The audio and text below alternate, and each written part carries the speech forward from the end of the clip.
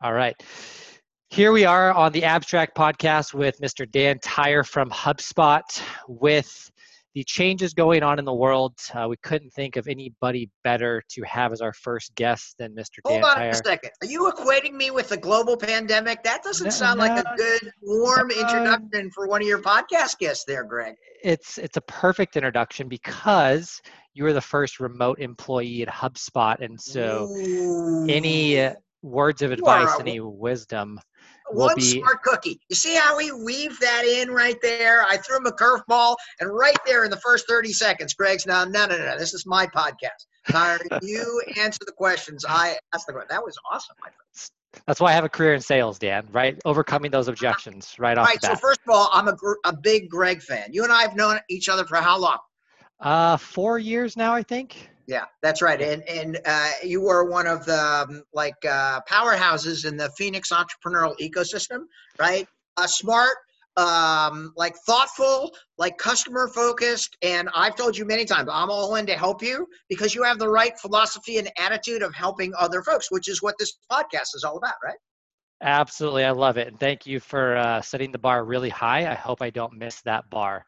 You won't. So I appreciate that. So what we'll do, Dan, I want to get a quick introduction from you, sir, Yeah, kind of who you are, yeah. what you do every day, and then we'll kick off some of the topics of discussion today. Nice. All right. My name is Dan Tyre. I'm employee number 6 at HubSpot. Over the last 42 years, I have done 5 startups. I've been married for 30 years, 29 great ones and 1 mediocre one, which my beautiful wife, Amy, who you'll know, Amy is, she's the smart person in our relationship. She's kind. She's thoughtful. She's a yoga instructor. She's spiritual. She does a lot of podcasts as well. She's inspiring to me.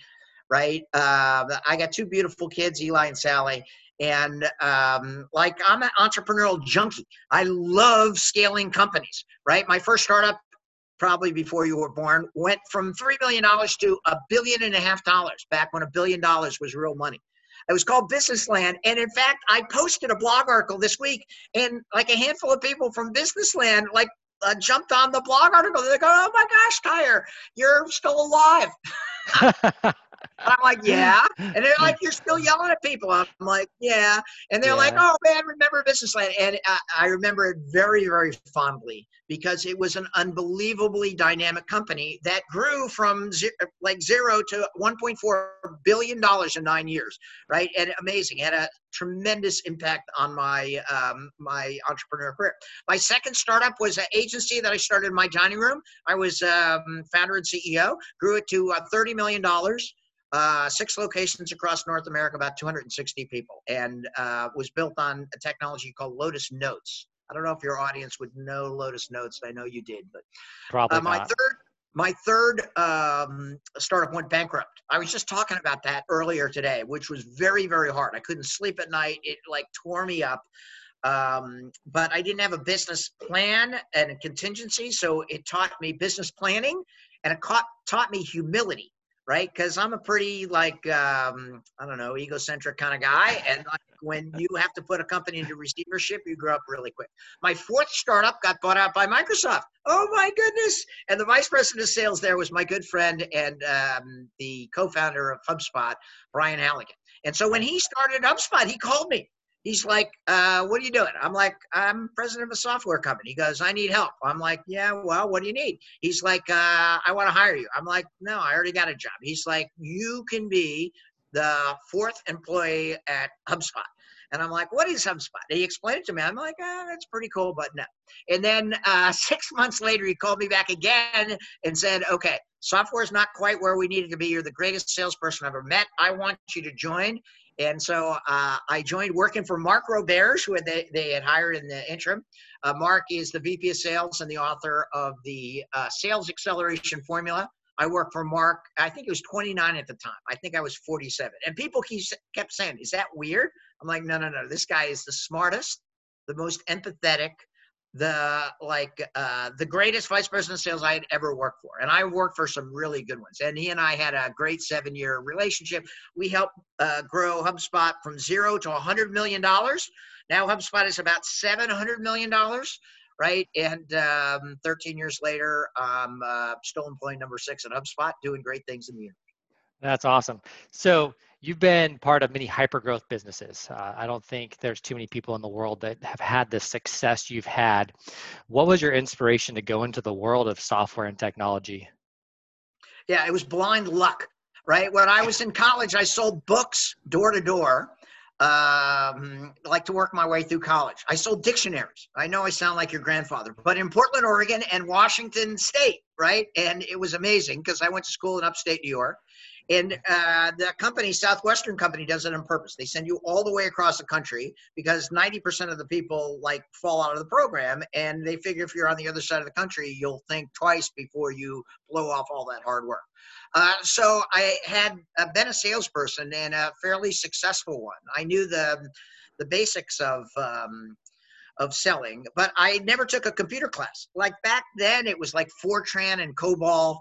I know people are rolling their eyes, but I never took a computer class because I wasn't that smart. And then in 1982, there were 16 computer reseller companies, like retail locations in downtown Boston. I lived in Boston at the time. And so I just walked into one. And said, I want a job. They didn't have a sign in the window or anything like that. I just walked in and I go, I want a job. And they're like, for what? I'm like, for selling.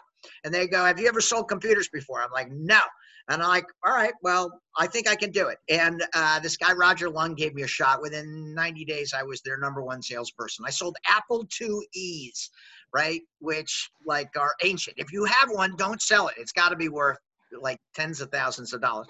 And then 1983, the IBM PC came out. And then industry that did not exist grew to $1 trillion industry, and lots and twists and turns. Amazing business model where when we started, the way you sold IBM PC is you put a shingle out in front of your retail store saying, we have IBM PCs in stock, right? And then people would come in and they'd give you $6,000 as a deposit, and you'd wait till the boxes came in the back, and then you'd call them up and deliver.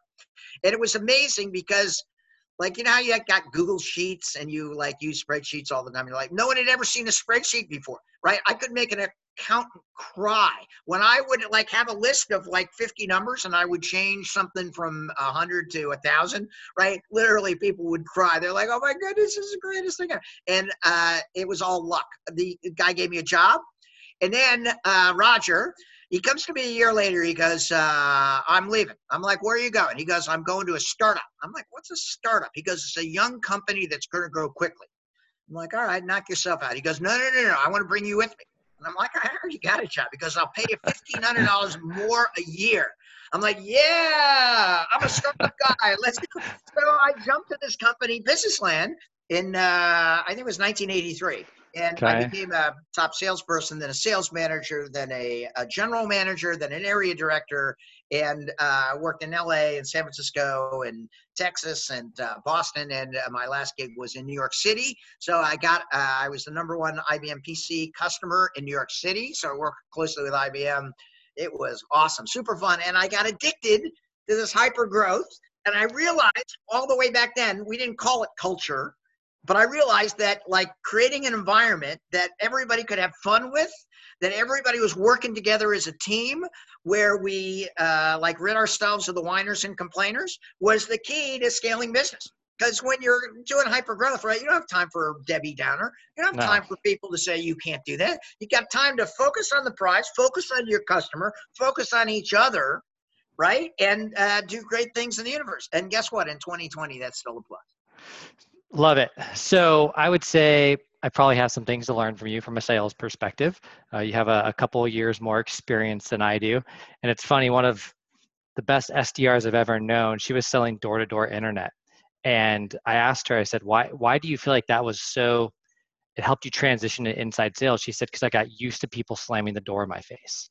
And it's so much easier to get told no over the phone, which so many people are kind of afraid of when they're getting into sales. It's amazing. I frequently say that everything changed in 2007. My HubSpot experience was a seminal turning point in my sales career. In the old days, there was classic Tommy Hopkins. He wrote a book called The Art of Selling, or The Art of Sales, and it was the Bible, right? And back then, the salesperson was the center of the universe. And so the salesperson would tell you about the product. They would qualify you, right? They would give you a product demo. They would answer the objections, and they would bring you into the closing sequence. And that's how I learned how to sell books. And this is kind of interesting. I was a great bookseller. I had hair about the length that it is now, right? I was like 17 years old. I dressed in shorts and a t-shirt, and I carried my sales bag. I had 2 dictionaries in there, and I went everywhere. And I told everybody, no, I'm the book guy. I'm like, you don't shoot them around here, do you? And everybody was like, that's pretty fun. And then I would make the ladies come out on the steps, Right. and they would bring their kids with them. And it was amazing, right? I'm like, yeah, I don't want to come into your house. Like, that's a little bit too personal. Just come on out here, unless it's raining, right? And I would show them the books, and they were 2 dictionaries, like a junior one and an advanced one. And they had like sections in front for English and math and science and stuff. It's like a little mini encyclopedia. And the Southwestern organization just had it down. And these 2 things retailed for $40, right? And they wholesaled for $20. Right. And so I would show it to people, and I'd be like, do you think you could like benefit from that? And they would say, oh, yeah. My kid needs all the help they can get in school. Yeah, this seems like, remember, it's before the internet, right? Everybody's 22 years old who's listening to this podcast are going, what? What's this guy talking about? And at the end, but that wasn't the sales process. That was just like showing them what the product was. At the end, they would say, I have to ask my husband. And I would say, oh, no, that's what Mrs. Ruffner said. And they'd be, excuse me? I'm like, do you know Miss Ruffner that lives across the street? And they're like, yeah. And she said, yeah, she was like interested, but then she was thinking maybe she should ask her husband. But then she said, like, it's my kid's education. My husband is invested in my kid's education. Then like there's a problem. And the lady I'm talking to goes, what do you mean? Mrs. Ruffner bought one? I'm like, yeah. And Mrs. Martinez down the street, she got 2, 1 for each kid. Oh, and then Mrs. Tyre around the corner, yeah, she got 1 for every one of her kids. And the people were like, okay, sign me up. Okay, what it taught me is the power of social selling. It was amazing because it didn't matter, right? And then I would dump my my receipts that I carried around all the time out of my sales box, and I would show them. Oh, and they would want to look at it. They'd all want to see who bought, who didn't buy, and I tell them all the stories. Then now here's the thing. Then they had to give me $20. I'm like, I need a deposit, and they're like, you just showed up on my doorstep 15 minutes ago. You want to give me $20? I'm like, yeah. And then they give it to me, and I'm like, oh my goodness, this is amazing. So what a trip down memory lane. I don't know if this is applicable to your podcast, folks, but that was super fun. And then, so I applied the same thing in a startup situation, focusing on the customer. That's the key. More so in 2020 than ever before. Focusing on my team and my customer. And somebody in this thread that we were talking about goes, remember when you climbed up on that desk to motivate us? And I'm like, no, I don't remember that. They're like, no, you climbed up on a desk. And I'm like, okay, that sounds like something I would do, but I don't really remember that. And they're like, it was amazing. We love the culture that you created. And it was really Dave Norman, Enzo Teresi, Murray Dennis, Alan McMillan, all those folks combined to create a great place where people could come in and do their best work in the 80s. And I always thought that was the key to the company, right? Is the culture of collaboration and working together to solve a big, hairy problem for your customer. So it's a good point because I forget who said it, but it's, treat your employees well and treat your customers well, and treating your employees well kind of ties into cultural. And so something on your LinkedIn really stands out as building a culture of personal responsibility and achievement. And I know a lot of people have attested to that. You have done that. Let's kind of bring this a little bit more modern day relevancy and your experience at HubSpot. I don't think too many of our listeners will know what it's like to sell door to door, maybe dictionaries. So what was the kind of the defining moment at maybe HubSpot where you were like, I want to focus on culture, and can kind of share a little bit about what culture meant, what you guys went through building that culture, and how you've maintained that culture over the past 13 years through depressions and changes in technology and the world we live in today. Yeah, it's a really good one. It's the crux of business, right? In the book that I wrote with Todd Ockenberry called The Inbound Organization, which published by Wiley. And the reason I wrote it is because everything changed in 2007 when I joined HubSpot. The way we run companies, the way we focus on analytics, the way we focus on culture. And I remember distinctly when Mark, who was the vice president of sales, hired me as the first salesperson. We had to hit our number, which was 10 deals per salesperson per month. And then we had to hire a salesperson every month, right? So there were like incremental growth where you had to hit your number and you had a plan for above. And we sat down and we're like, okay, what kind of sales organization are we going to have? And we talked about it. And like once you hit three distinct people, you're going to have some level of culture or politics. And so we said, all right, what do we want to do? And I'm like, you know what? You ever work for Oracle? He's like, no. I go, you ever heard of anybody work for Oracle? He goes, yeah. And I'm like, what do you think? He goes, that's not the kind of organization that I want to work for. I'm like, exactly. Everything that Oracle would do, let's do the exact opposite. Let's not be cutthroat. Let's work together and be collaborative. Let's make sure that everybody feels empowered. Let's build people's confidence. Let's have a diverse workforce. And he's like, yeah, that'll make sense. And then Mark, who was super smart and who wrote the Sales Acceleration Formula. Let me put in a plug for that. It's a super book. It's a good book. It's awesome. Right. He said, all right, Tyre, like I'm going to spend 60% of my time hiring people. And he did a damn good job. He got Catherine Durham and he got Adam Rubin and he got all these people who are still at HubSpot 12 years later. Julie Rosenberg, my friend Kristen Kelly, and amazing. And my job was to make sure that everybody understood it's going to be hard. We're going to figure it out. We're going to figure it out together. The only way you lose at HubSpot is if you don't ask for help. And we didn't call it culture back there. We were a sales-driven organization because we never missed our number. The great thing about HubSpot in the early days, right, from the day that I started, which was June of 2007, we never missed our number. We went 27-0, 2.5 years. We never missed our number. And if we did, we would be like, oh my God, we can't miss our number. And it gave Brian and Dharmesh the ability to raise all the capital to prove the concept. Then it's a famous story at HubSpot. In 2010, Brian went to a management offsite for area CEOs, and he met the CEO of iRobot, and they were sitting in a breakout, and Brian's like, well, what are you working on? And the guy goes, culture. And he's like, culture. And the CEO says, yeah, culture is very, very important. And so he asked him, Brian, what are you doing about culture? And he's like, nothing, I don't think. So it goes back to Dharmesh, our scientist and co-founder. He goes, Dharmesh, what do you know about culture? And Dharmesh is like, I don't know anything about culture. So Brian says, why don't you check into this culture thing? So Dharmesh, who is like the Buddha and super smart, goes in and does 100 hours worth of research on culture, comes up with the HubSpot culture code. Have you ever heard of that, Greg? Yes, sir. It's pretty famous actually in the tech world. It's something I think a lot of companies seek to imitate or build culture that resemble, right? Yeah, it's the most downloaded SlideShare in the history of SlideShare. It permeates everything that we do. The HubSpot culture code is heart, right? And it has a specific attribute. It's humble, empathetic, remarkable, adaptable, and transparent.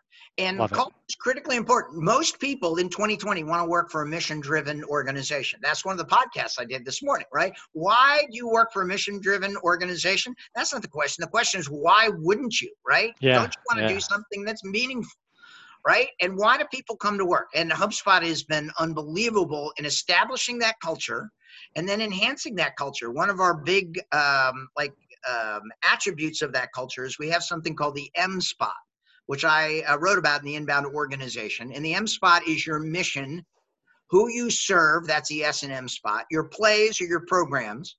Your T's are your target, and your O's are your missions. And everybody at HubSpot knows the HubSpot M spot. And if you go to www.inboundorganization.com, you'll see that you can download an MSpot template. You can create your MSpot, and then Todd and I will critique your MSpot so that everybody in your organization knows what your mission is, knows what you're trying to do. And so everybody can be aligned behind what you're trying to figure out. Right. The HubSpot M-Spot includes ID&B, which is diversity, inclusion, and belonging. Right. And like if you're selling to women, you better have women on your board of directors. I'm super proud of the fact that HubSpot has 3 women on our board of directors. We have a person of color on our board of directors. We keep track of our diversity statistics. Right. And we have these things called ERGs. You ever heard of an ERG, employee resource group? I have not, no. Okay, so ERGs are for HubSpotters of color, or remote HubSpotters, or parent spots. If you're a tech person and you're used to working every day of the week, and then all of a sudden you have a baby, you can't work like the way you used to work. So we get something into these ERGs. It's called parent spot, where Okay. people realize they got to leave the office at 4 o'clock. They got to understand that their family comes first, right? And it's just a great way. We have this lady, Megan Williams, who's unbelievable. She works for Human Resources, which is funny because I like her and I usually don't get along with Human Resources. But she is like one of the most amazing people. She's dedicated to the remote workers of HubSpot. And she's done so many innovative things in the global pandemic. She has virtual water coolers where people show up and like on a Zoom and they just talk about stuff. She has Pet Day where everybody, you got to bring a pet. I don't know what That's happens if awesome. you don't have a pet. Maybe you have to like borrow a gerbil or something like that. Go get COVID. And then she has world-class speakers that show up. And then we have this thing called a remote shuffle, where it's a little technology widget that every 30 days, I get 30 minutes with somebody who's also a remote person. So I'm talking, this morning I was talking to my buddy Patrick Hurst in New Orleans. Sometimes I'm talking to people in Austin. Sometimes I'm talking about people in North Carolina. And you start feeling that connection and that culture. And that's That critically is important. awesome. That I is know. awesome. So those are some key takeaways. I think anybody that is kind of trying to figure out how to navigate this whole remote work from home situation. I know Atlassian just came out last week and said all their employees permanent work from home. And so these are definitely things people can take away. Yeah. I'm expecting my first son in like 6 days. And so I'll be a new parent trying to navigate kind of the startup life. And so I think I should definitely put some emphasis on figuring out how to make sure we have a It's going culture to be here at hard. HubSpot. It's going to be hard because I know you're a hard charging businessman. Guess what? Your son or daughter comes first, right? I never thought I would say that. When I was 22, I'm like looking at these people with families going, oh, you guys are weak, right? And then after having 2 kids, which my beautiful wife, Amy, did most of the caretaking for, I'm like, no, wait a second, right? It's better off for the world for Greg to spend time with his beautiful wife, with his family, right? Many times at HubSpot, I've seen people who are totally dedicated, totally into the HubSpot mission, and they're burnt out. Katie Burke, our chief people officer, who I don't know, she understands my brain more than I do, which is saying something. And she's like, no, you're getting burned out in pandemic. She's saying to everybody, you got to take time off. And she said, if you see another HubSpotter who's burnt out, you send him home. Not on a Friday afternoon at 4 o'clock. That's dopey. Send them home at 11 o'clock on Thursday. Have them go in, kiss their wife or husband, take the kid and say, honey, you got the rest of the afternoon off.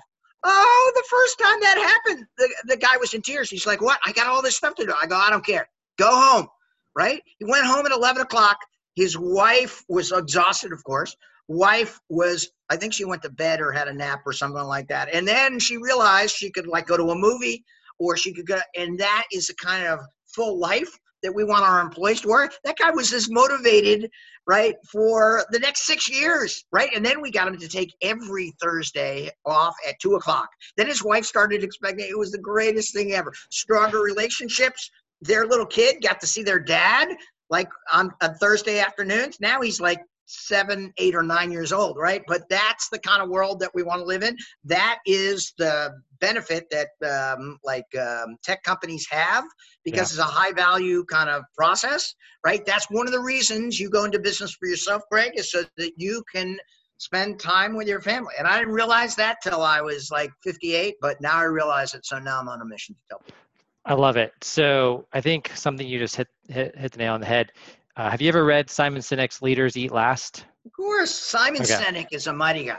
What's your why? I saw Simon Sinek at Inbound 2015 or so, and I'm like, this guy's got it, right? Yeah. And his leadership principles, right, are just an extension of like being a super thoughtful, empathetic human being, right? Yeah. And I Yep. immediately started following him, and I've met him a couple of times. Great guy, super smart, right? Tremendous writer, great public speaker. I'm just a shameless fanboy.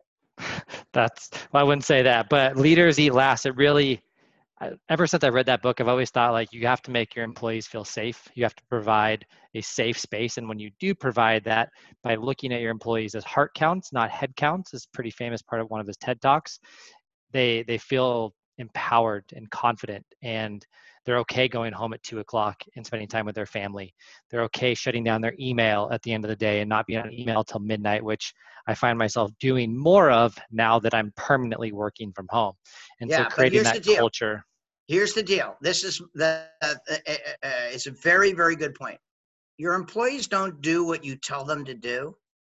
Your employees do what you do, right? And therefore, you have to walk the walk. If you do not do that, if you say we're an inbound organization, my co-author Todd has a famous quote, right? To do inbound, you have to be inbound, right? If you're mean to your employees, that's the big debate, right? We did hundreds of interviews for the book, and we say, what's more important, your customers or your employees? And how would you answer that one, Greg? Employees, 100%. Why? It's not Why? smart. It's, I don't know. I guess it's common sense. Like treat your employees well, and then they'll treat your customers well. It's not common sense. 60% said customers come first. And I'm like, no. If you don't have happy employees, you're never going to have happy customers. And if you're not treating your employees right, they're going to leave, right? And so employees come first, right? Frank Ozier, who is the CIO of HubSpot, quoted in the book, said, do you love your wife? Do you love your mother? Which there's some of that, but you got to love your wife more, right? Because your employees are the only way you can deliver an extraordinary customer experience. And that means you have to spend time, effort, and money. That means when you send that employee home on Thursday at 2 o'clock, you're building a bond of loyalty, that you're helping him out. You're saying that this is just like business. There's something more important than your life than like just getting promoted. And that was an epiphany for me at 57. So I've dedicated my life to trying to help people realize that a little bit earlier. Right? I think it's a little bit different for your generation. I think that you understand that your kid needs you at home, right? Not needs you to like build a successful company. Needs him. You have to teach him how to hit a curveball. You have to teach, like, he has to sit on your lap. He has to be able to smell you. He has to throw up all over you. That's part of the parent bonding experience. You got to teach him how to walk. You've got to show him strong relationships with your beautiful wife. You've got to do all of those things. That's the secret of life, right? Having strong relationships and working together, right? So that the next generation are strong, well-balanced human beings. 100%. And maybe that ties into something I want to talk about is we're talking about maintaining culture, and culture is difficult to build. I would say it's not impossible, but it's definitely challenging. What is like the one thing, if you had to say, this is the one thing that any company needs to have in place to be able to set themselves up for success with a long-term trusting, kind of unselfish mentality? Yeah. Well, first of all, not everybody believes that. In the consulting work that we do for the inbound organization, we say, well, what's your mission? They're going to make a lot of money. I'm like, that's not really a mission. They're like, no, that's what we want to do. I'm like, okay, you're going to tell your employees that that's the mission that you want them to do, is to make you and the owners a lot of money. I'm like, that doesn't quite pass my sniff test. And like, I've seen some unbelievable ones. A furniture company, they're selling furniture. You're like, what's the mission in that? They go, no. Our mission is to make sure that our customers have the best physical environment to produce their best work. I'm like, yeah, that's the furniture company I want to work for. Yeah. And those guys thought that out. They're like, no, it's not a furniture company. We do sell furniture, right? But what we really want to do is make our customers and our employees' lives better by having a beautiful esoteric surrounding where they can do their best work. I'm like, I'm going to use that example a million times because that is a great one. Right? So the first thing is you've got to decide you want to do it. The second thing is you've got to be overt in telling people, this is our culture. I strongly recommend people have their own culture code. You can take the HubSpot culture code, or you can build your own, right? Heart is kind of good, right? It like it's an acronym and makes sense, right? Yeah. But do your own, right? And make sure that people know. And then what you do is you define your employee persona. Lots of people understand their customer persona and ideal customer profile. But we urge in the book, you go ahead and you build your employee persona. This is the kind of person that does very well. Number one, right? They're personally responsible. Number two, they work hard. Number three, they're smart. Number four, they want to collaborate. There are some people, they're very good people, right? They just don't want to collaborate. They want to work on their own, right? They may not be a good fit for your culture. Number five, they're customer oriented. And if you're very obvious about the attributes that you're looking for, if you publish it on your website, if you make people read it in the interview process and say, what do you think about that? Right? Then it goes a long way towards ensuring that you're attracting and retaining the right kind of employees so that you can fulfill your dream of having the kind of culture that you envisioned when you started as an entrepreneur. So that's such a good point. Hiring for fit and not necessarily skill, right? Especially if you're a startup, right? The great thing about me is employee number 6 at HubSpot, I took that very seriously. I did everything at HubSpot and continue to. I got 5 jobs at HubSpot now because 4 isn't enough. And I love it, right? And I'm in the office. People make fun of me, right? I've done fairly well financially. But I am in the office at 7 o'clock every day when I'm in Cambridge. And I watch the people come in and they look at me like I'm like a Neanderthal. They're like, you're an alien. What are you doing here at 7 o'clock in the morning? I'm like, that's the way I roll, right? We started this company as an entrepreneurial company. We may have 4,000 employees now. Still the same to me, right? I got one speed, always on. I'm always 10, right? That's the blessing and it's a curse if you're my wife. That's the one thing in global pandemic. Like, can you imagine spending 7 by 24 with this Dan Tyre energy? Right? I don't think I could, Dan. Yeah, it gets annoying. I don't think I could. My wife made me move to a tent in the backyard. She's like, oh my God. And my daughter, my 22-year-old daughter, she's like, Dad, she gives me this finger. She goes, Dad, not today, whenever I see her in the kitchen. Good news is she's in Boston, so I don't see her in the kitchen that often. But that's awesome. Like understanding and making sure you're explicit with the expectation of this is what we want to do, right, is an important part of scaling that culture. And your early employees, like they do have to have some functional knowledge, but they have to understand that growing a company is hard. In the old days, like starting a company was hard. No one started a company. When I started my second company, I raised $400,000. And $250,000 of it went to Microsoft and Dell so I could set up email for my employees. Email, right? And then my buddy Matt Sherman, Matt with one T, just started a company and in Arizona. I'm like, Matt, how much did it cost you to start your company? He goes, $50. The state of Arizona really rips you off. I'm like, Matt, $50? And he's got all of the free stuff and he is scaling like crazy. I'm a huge man. He's a great writer. Right. And now it's not starting a company, it's scaling a company. What's the key to scaling a company? Get the right people. How do you get the right people? You say, this is the kind of company that I want to start. I've always told people that I don't care what HubSpot sells, could sell orange lawnmowers. But if we had the same kind of like feeling in our heart, the same way of helping folks, the same way of figuring out smart data, driven analytics of how to provide good customer satisfaction, we get the same result. Yeah, absolutely. So that brings us to the last couple of topics I want to talk about real quick, Dan. And so I think one of the things that has been interesting is my previous company, I had a team and we had a remote work from home policy, and the ability to work remote was always something that was kind of like, hey, you've earned that right. You've hit your number. You've proven your ability to do X, Y, Z. Now it's everybody's remote. And so do you feel like that with this change, sales reps are even more successful in a remote environment? Or do you feel like maybe we've lost some productivity? What's been your experience? Ooh, great question. It actually depends on the salesperson, right? Not everybody's going to make the leap because it's different, right? Lots of people were employed because they had funny jokes or they looked nice or they made good coffee in the office. That's not the way it works anymore. Right? HubSpot has the data and statistics for many of our divisions, right? People remote outperform people in the office. And you're like, how could that be? Wait a second. And it's easy, right? Being the first remote employee at HubSpot, I always had a competitive advantage because I was up at 5:30 in the morning selling to the East Coast, could go all the way till like 6 o'clock at night selling into Hawaii. No one else could do that, right? Yep. And like today, remote salespeople outperform people who are associated with an office environment by 13%. Why?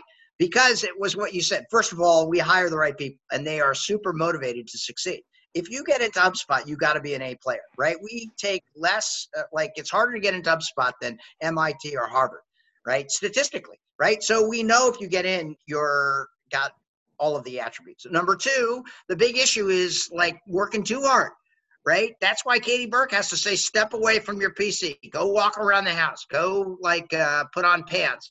Which, have you noticed? I don't know if you're wearing pants, but I have not worn pants since February.